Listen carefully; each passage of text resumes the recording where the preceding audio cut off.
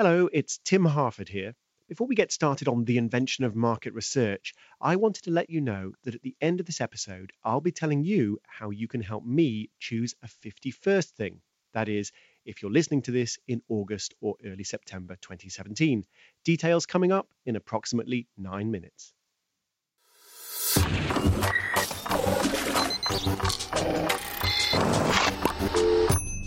"50 Things That Made the Modern Economy" with Tim Harford.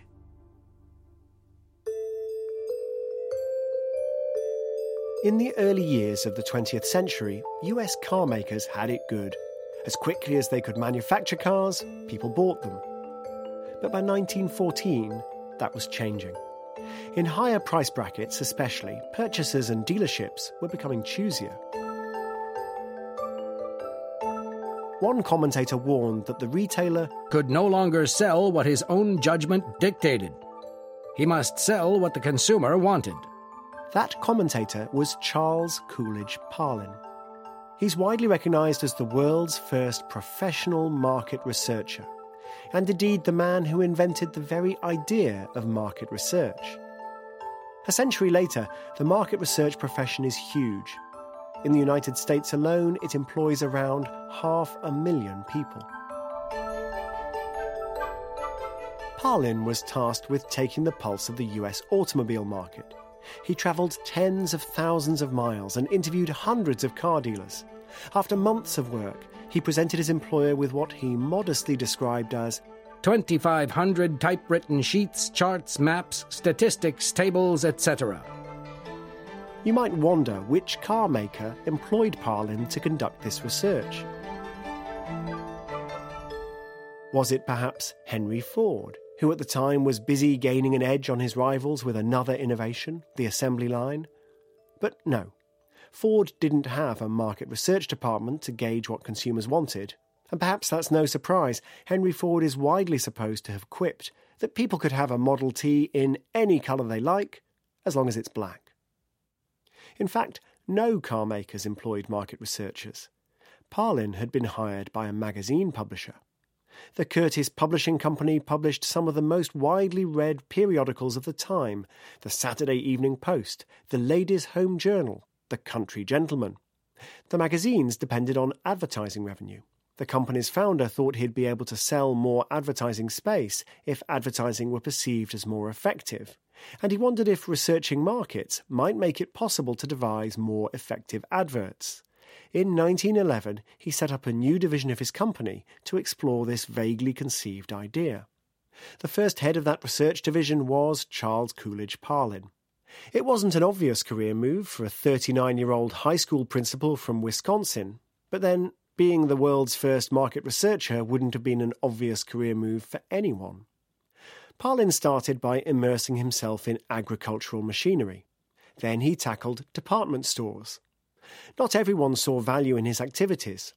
At first, even as he introduced his pamphlet, The Merchandising of Automobiles, and addressed to retailers, he still felt the need to include a diffident justification of his job's existence.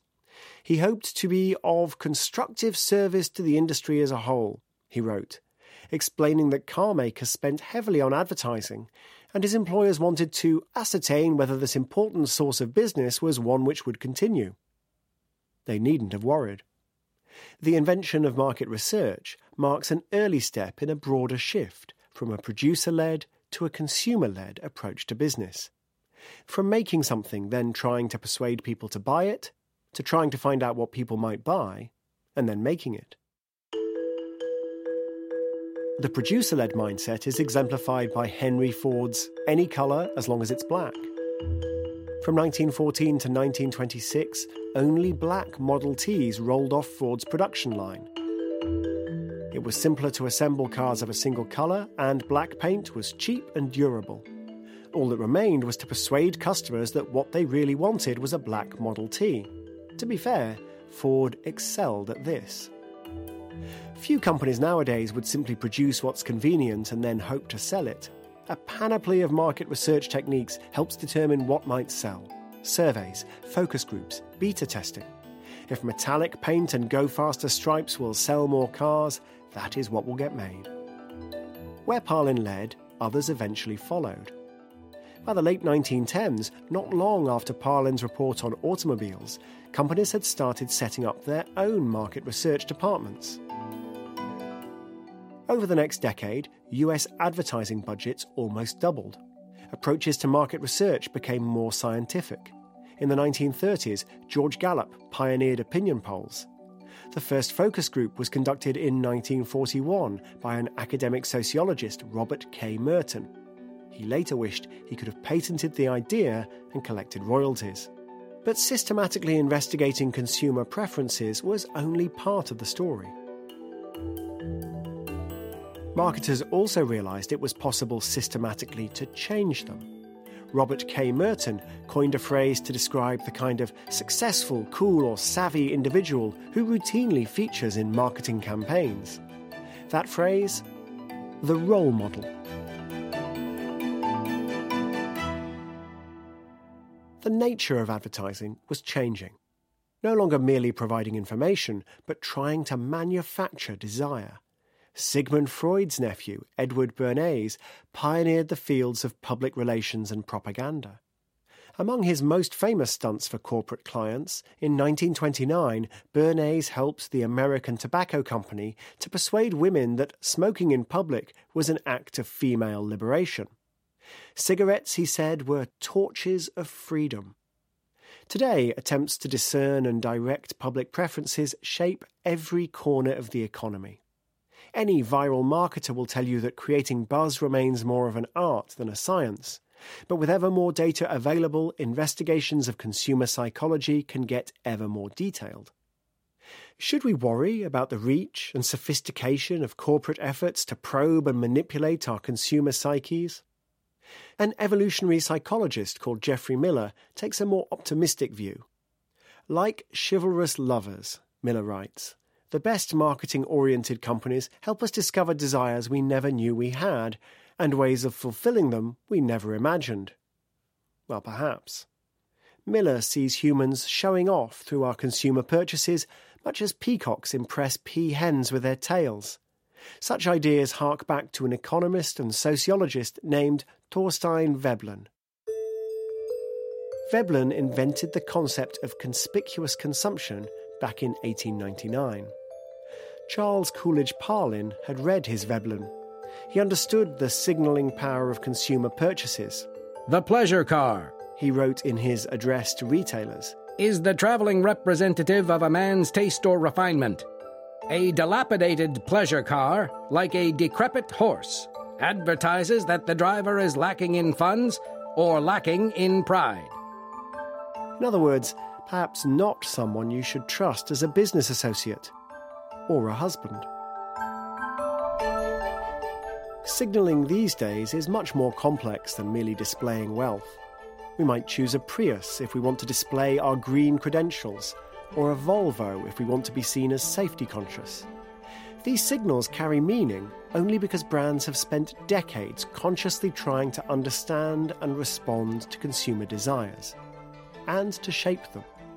By contrast with today's adverts, those of 1914 were delightfully unsophisticated. The tagline of one for a Model T, "Buy it because it's a better car." Isn't that advertisement in its own adorable way perfect? But it couldn't last. Charles Coolidge Parlin was in the process of ushering us towards a very different world. Douglas Ward wrote an excellent history of market research titled A New Brand of Business. For a full list of our sources, please see bbcworldservice.com/50things. As promised at the start, I am back. The title of our podcast might well give this away, but I've come up with 50 things that have made the modern economy. But I want to have a 51st thing. So, what's the one extra thing that you think I should be looking at? And if you've listened to a few episodes, you'll know that we're not always looking for the obvious ideas. We're looking for the overlooked, the unexpected, the underrated. Anyway, please send in your suggestions. I will then choose my 6 favourites, and in a few weeks, you'll have the chance to vote online. There'll be a special extra podcast all about the winning 51st thing. So get your thinking caps on.